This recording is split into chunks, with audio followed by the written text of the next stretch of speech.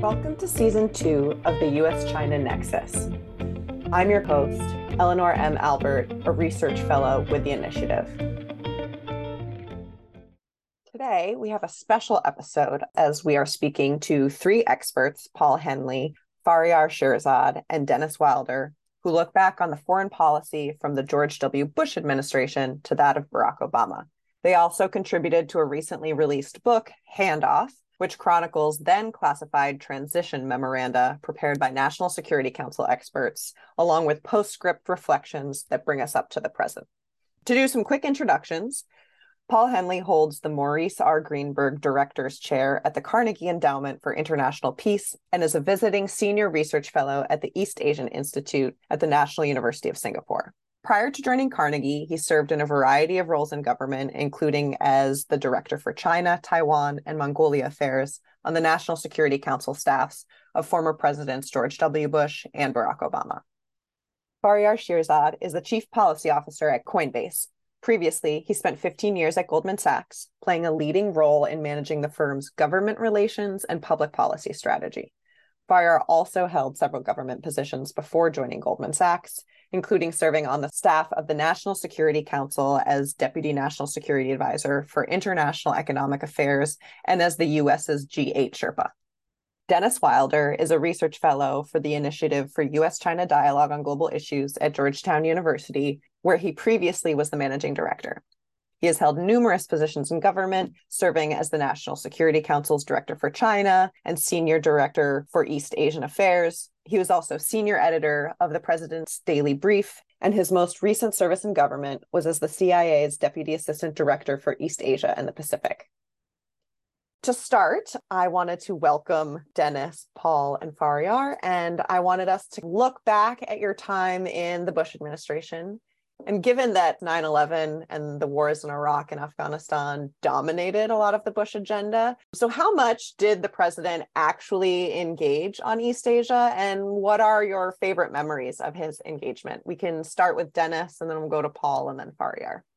I will tell you a story about my first meeting with President Bush, but it wasn't when he was president. It was when he was Governor Bush in Texas. He had just received the nomination of the Republican Party, and I was part of a small team of CIA analysts sent by the National Security Council to do the courtesy briefing for Bush on foreign policy. This was on the 2nd of September 2000.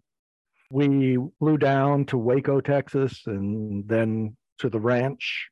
When I went into the ranch house, I was startled because on the wall were two Cultural Revolution propaganda posters in Chinese. I thought about it for a couple minutes, and then I decided I'm going to ask him. And so I said to him, Governor, these posters don't fit with your image as a China hardliner. What's this all about? And he laughed and he said, yeah, the New York Times has it all wrong on me, on China. He said, I made a couple flip remarks to them about the only thing I did when I visited my father in China was try to date Chinese women. And that was all that anybody remembers about my attitude toward China. He said, but actually, when I visited my dad in the liaison office, I was absolutely fascinated by China and by the Chinese people. That really stuck with me because it was so contrary to what the public perception of him was on China. The second story I will tell, just to show you how in detail he worked on China. Even though he had 9/11, the war in Iraq, the global war on terrorism weighing on his mind, he still really worked at figuring out how to work with the Chinese leadership. So we went to the APEC summit in Sydney in September of 2007. And during those summits, you have bilateral meetings. And one of them was with Hu Jintao, the president of China. Bush had not told me about this before, by the way, the meeting started. So I was as taken aback as the Chinese leader was. He turned to the Chinese leader and said, I'm going to tell you something you don't like. And the Chinese leader kind of braced and looked very uncomfortable.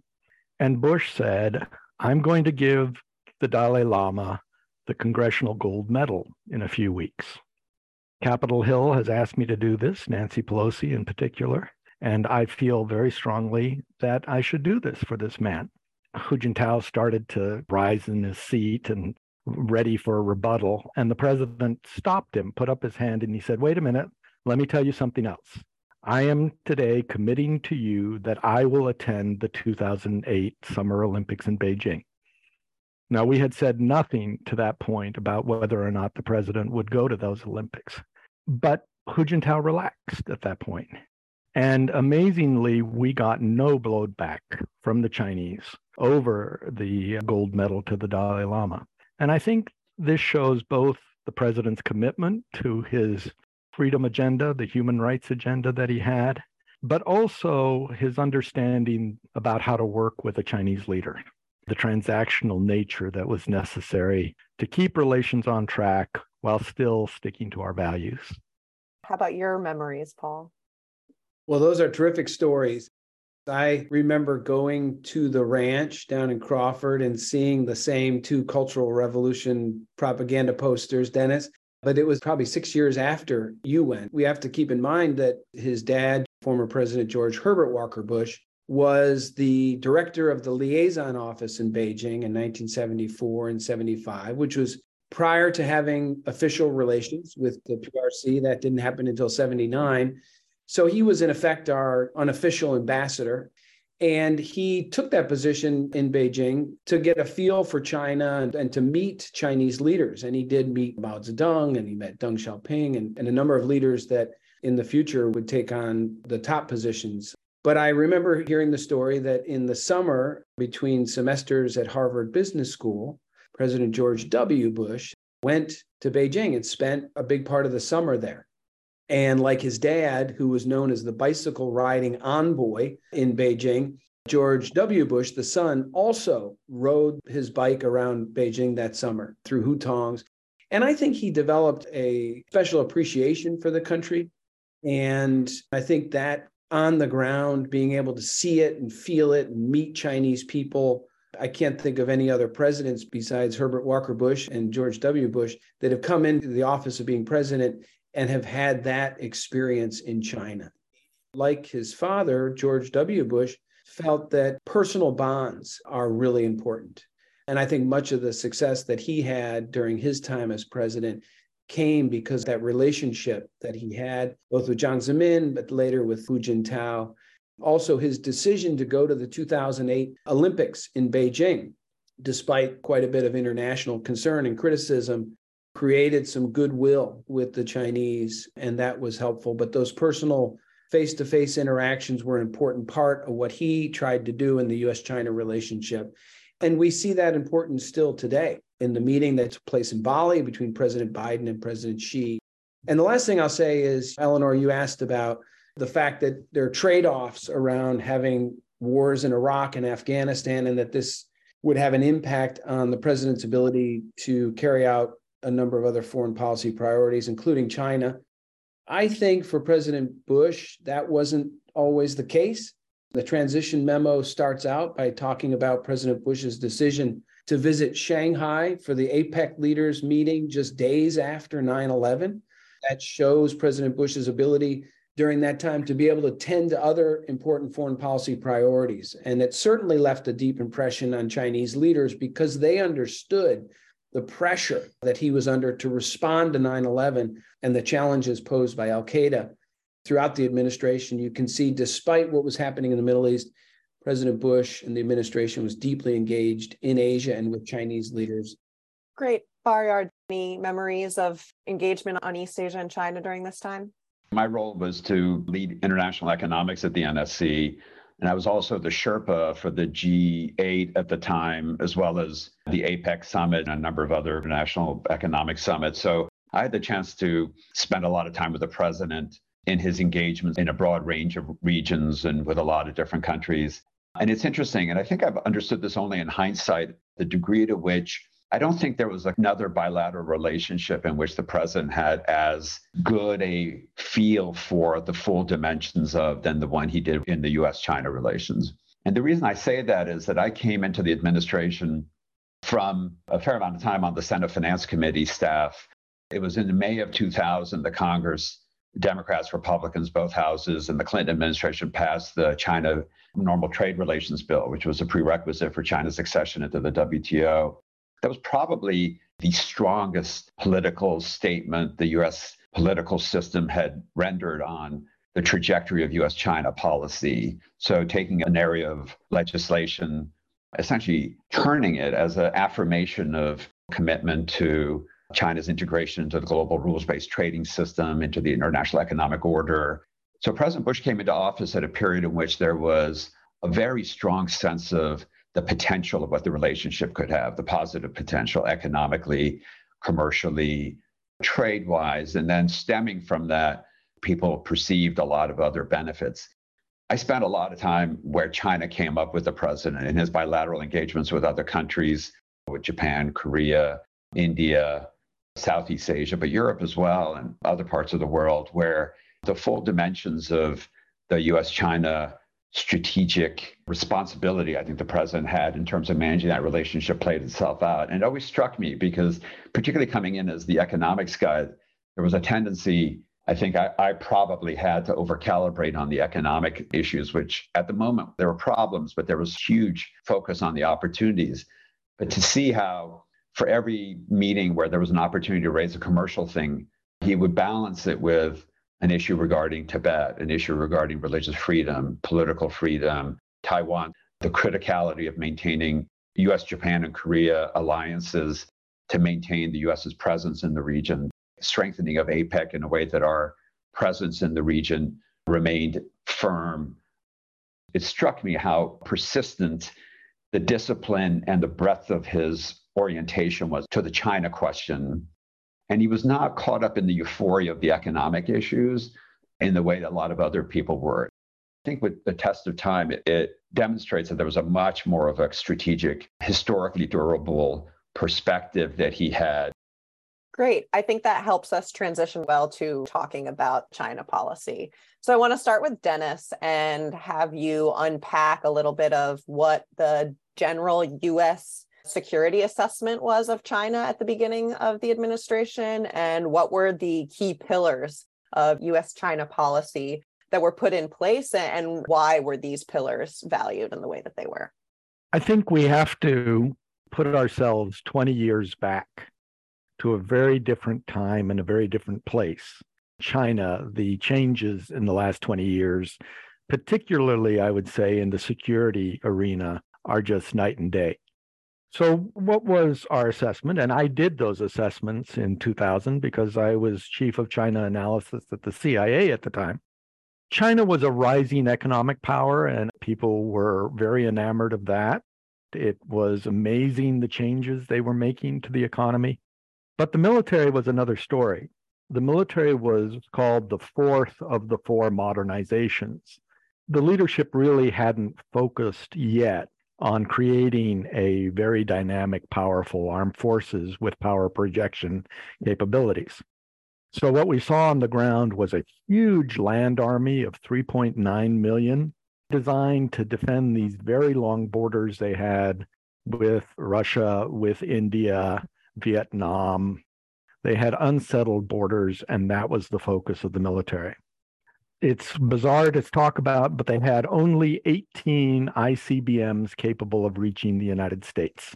That was the full extent of the danger to the United States, whereas we had thousands of missiles capable of striking China. They had one ballistic missile submarine capable of firing missiles, but frankly, we never thought that submarine ever had a missile on board. It never went out to sea, no aircraft carriers, and what we called it was a brown water navy, whereas a blue water navy means you can project power a long distance from your coast. All they could do was project power very close to the Chinese coastline. Our biggest concern was the beginnings of the buildup we now have opposite Taiwan, and that was using short-range ballistic missiles. What they were focused on at that point was lifting the people of China out of poverty. Half of the Chinese people were still below the poverty line. And so the security situation for China and the United States was one of potential problem but not one of any immediate dangers like we have today related to the South China Sea, Taiwan, East China Sea, and its relationship with the Russian military today. In terms of what we did to implement our key pillars of strategy toward China, first of all, we were very focused on our partners in East Asia and our allies, reinforcing the role of the U.S. as the dominant Pacific power. We could see that China would be a growing problem. North Korea was already a growing problem, and so we worked hard to build those relationships. Secondly, we wanted to shape Chinese behavior in a way that it would become a responsible player in East Asia and the world. Bob Zoellick used the term in a 2005 speech of wanting China to become a responsible stakeholder in the international system. And we were very keen on that. And thirdly, though, we wanted to hedge against the emergence of a more aggressive China. Steve Hadley and the president and Condi Rice and others were quite prophetic in thinking about that question.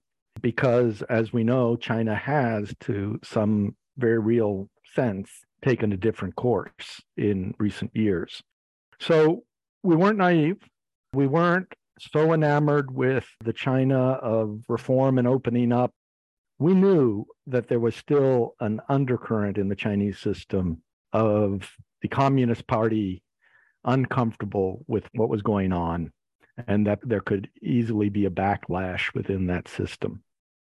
I just want to follow up quickly, because when we had a brief conversation about this, you had talked about these C's that encapsulated the Bush administration's approach to China. And what were those? Constructive, candid, cooperative are the three I remember.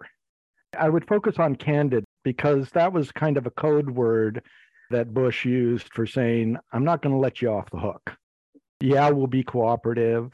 And we will be constructive with China. We will try and find all those places where we can work together.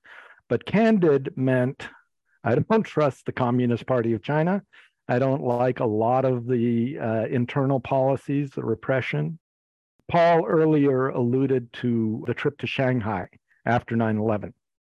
And the president was eager to do that because he was trying to get as many countries to sign on to the global war on terror as possible, and China could be a big player in that regard. So he wanted to see Jiang Zemin, and he wanted to emphasize that. But during that meeting, I remember him saying to Jiang, and this was their first meeting as Bush was president, he said, I will never meet with you, Mr. President, and not bring up human rights. I will never meet with you and not bring up religious freedom in China. These are my core values, and they're not going to change. The other thing I'll just mention, every time he went to Beijing, we had to find a church for him to attend service. You can imagine how thrilled the Chinese Foreign Ministry was with the idea of an American president going to church. We always did it. The Chinese security services always went bonkers over it. But President Bush and Laura Bush, too, really wanted to make that statement every time they went. Those are incredible insights. I want to turn to the trade and economic side, so we'll bring Faryar back in. You talked a bit about the signaling from Congress, as well as the fact that China then joins the WTO.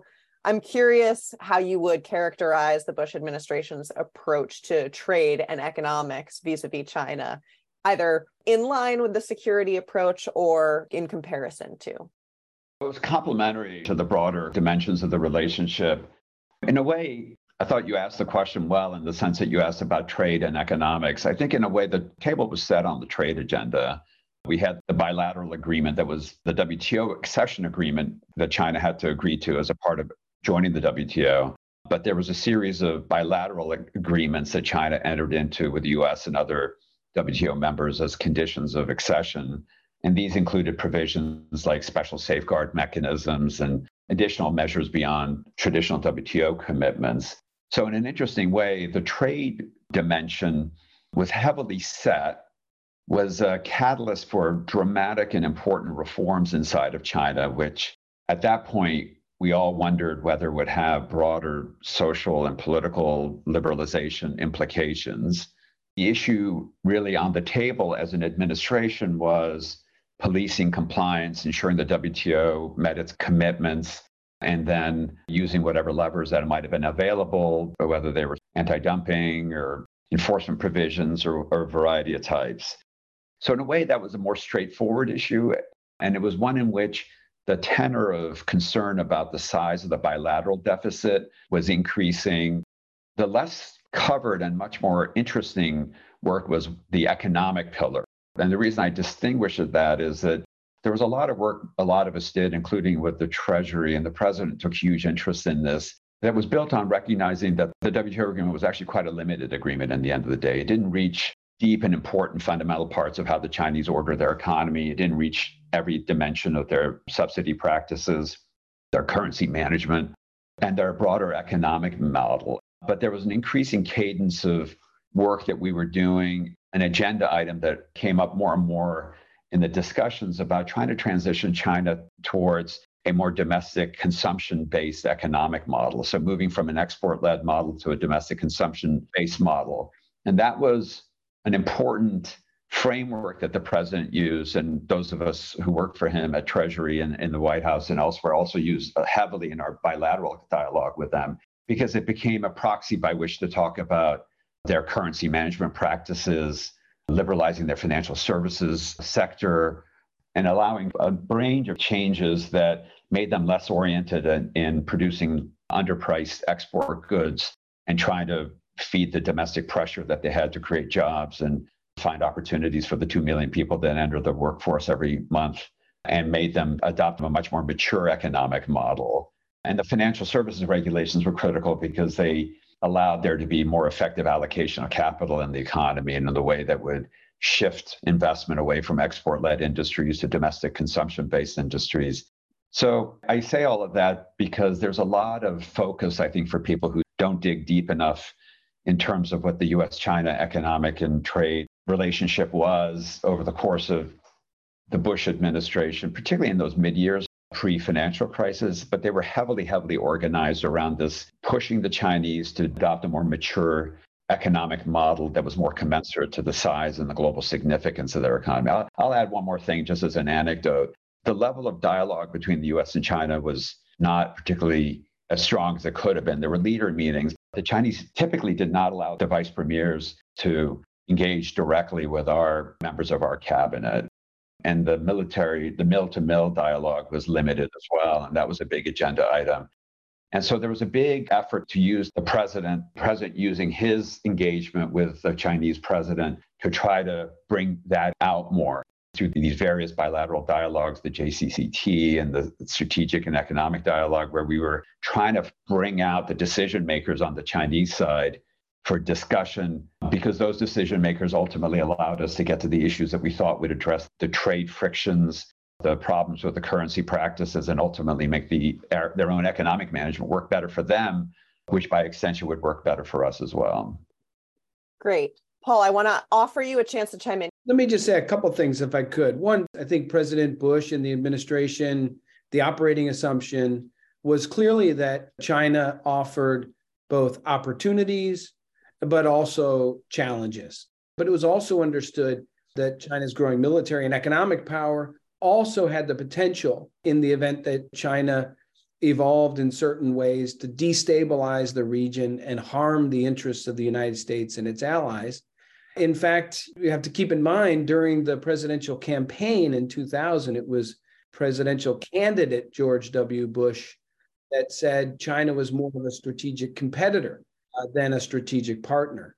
For this reason, the administration pursued a strategy of engagement to try to shape China's rise, but that was clearly backed up by a very robust effort of balancing and hedging. The purpose of the engagement was to encourage China's participation in the rules-based international order, to help it integrate into both the regional and the international political and economic architecture, and encourage it to play a responsible, constructive role rather than to overturn the architecture that had been in place for decades. And many, not just the US, but many in China and the international community at the time, had good reasons to expect that Beijing could continue along a path of economic reform and political liberalization. There were voices in China calling for that, including Deng Xiaoping, Zhu Rongji, and other leaders. Now, I want to take on this narrative that perhaps the Bush administration was naive. I just want to take that head on, this idea that the Bush administration was somehow naive in trying to engage with China, to try to build a constructive relationship, to try to cooperate with China, or to try to bring it into the international architecture. It was in our interest for the Bush administration to do that. First of all, I think the Bush administration folks were clear-eyed, including the president, that the effort could very well fail. I think he understood at the end of the day, People's Republic of China is a Marxist-Leninist system, and the risk was always there. To prepare for that risk, the administration took the steps that Dennis described about strengthening our alliance relationships and our presence in the region. Many now in the US, I think, believe that that risk has borne itself out, especially under the current Chinese leadership, and that the China we're seeing today is very different than the China that the Bush administration faced when it came into office. But I think there's another good reason why it was worth trying. And you don't hear this argument as much. But if we had not tried in the Bush administration to bring China into the international system, if the Bush administration had moved immediately to thwart China's rise or to try to build a more hostile approach to China, then the Bush administration would be criticized today for being the reason that China has become more aggressive abroad and more repressive at home. The Bush administration would take 100% of the blame for China becoming our adversary and an enemy in the international system. It would be similar to the arguments that you hear today about US policy toward Russia, in that it was the US and NATO expansion that drove Putin to invade Georgia and Ukraine through our efforts at NATO enlargement and missile defense. So I think that engagement with China was, first of all, is not really premised on the inevitability that China would converge with the political and economic systems of the West. Was there a hope that that would happen? Sure. But no one ever thought it was inevitable. I think the Bush administration took steps to hedge against the possibility that Chinese leaders would choose that different path, and as a result, upgraded security ties, economic ties, political ties with key partners and allies in the region. And many of the efforts to promote economic and security engagement with China and with countries in the region that the Bush administration started, I would argue, remain key elements of US policy in the Indo-Pacific today. I want to talk a little bit about the transition. I want to start with Dennis, and I want to see if you could lay out for us what went well. What were things that the Bush administration recognized as things that still needed to be done? And then take us from Obama through to Trump, and where are we today? First of all, I would encourage any listeners to go to the actual memo itself and look at that to evaluate how we did in terms of trying to carry out the agenda.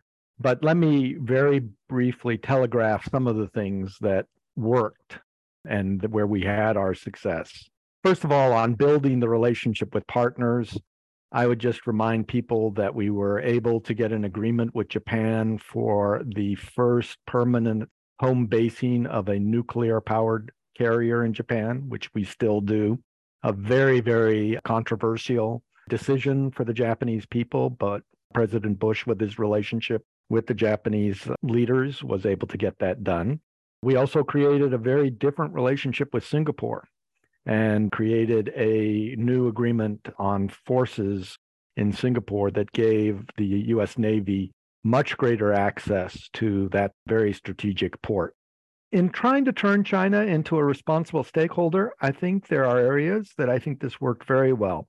One area was the six-party talks on North Korea. We actually had good success in getting the Chinese to use their leverage with the North Koreans, to convince the North Koreans to come to the negotiating table.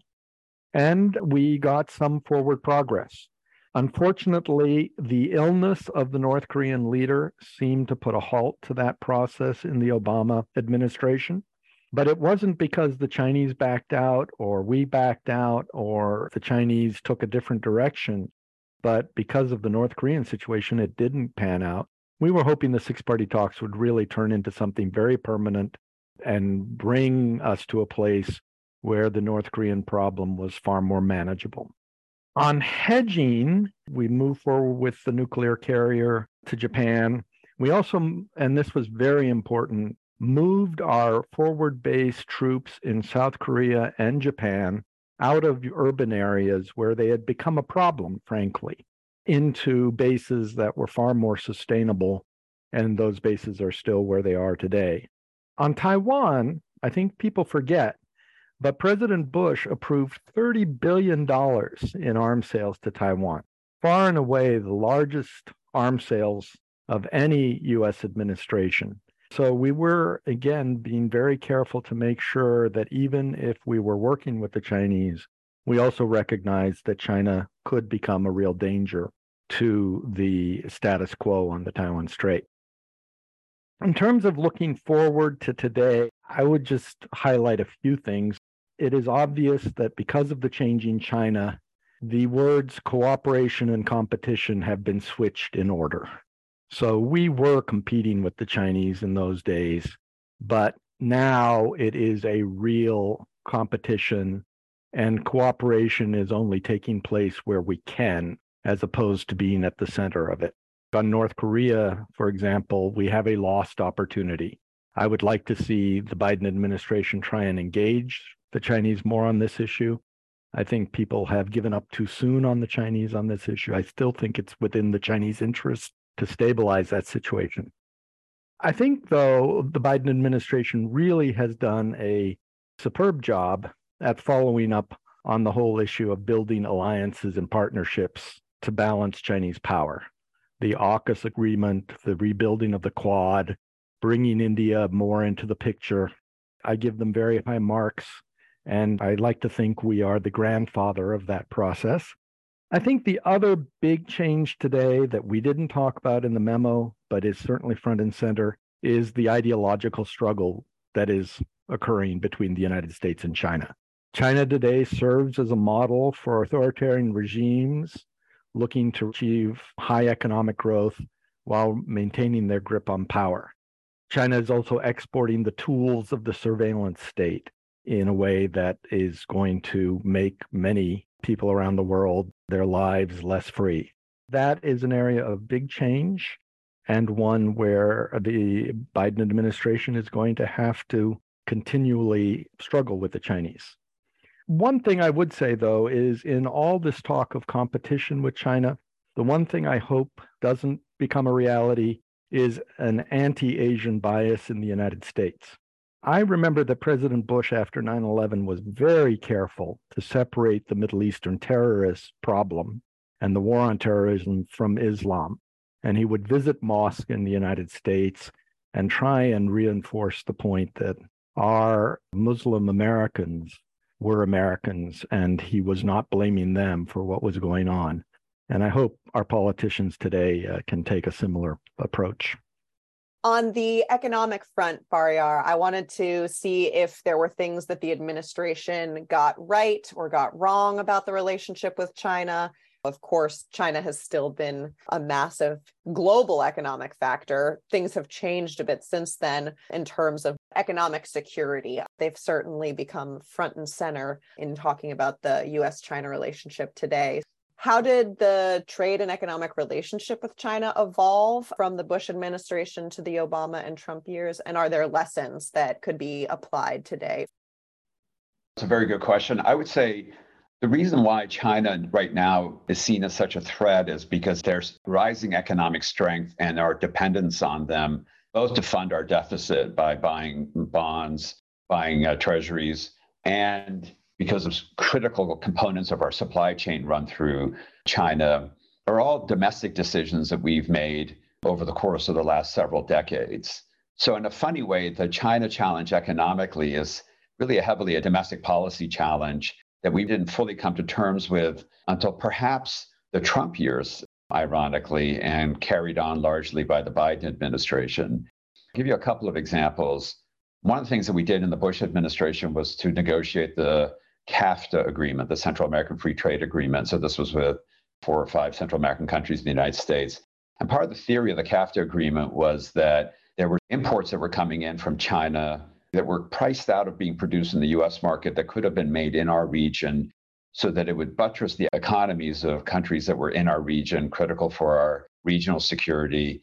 but also countries that would source significant inputs from us.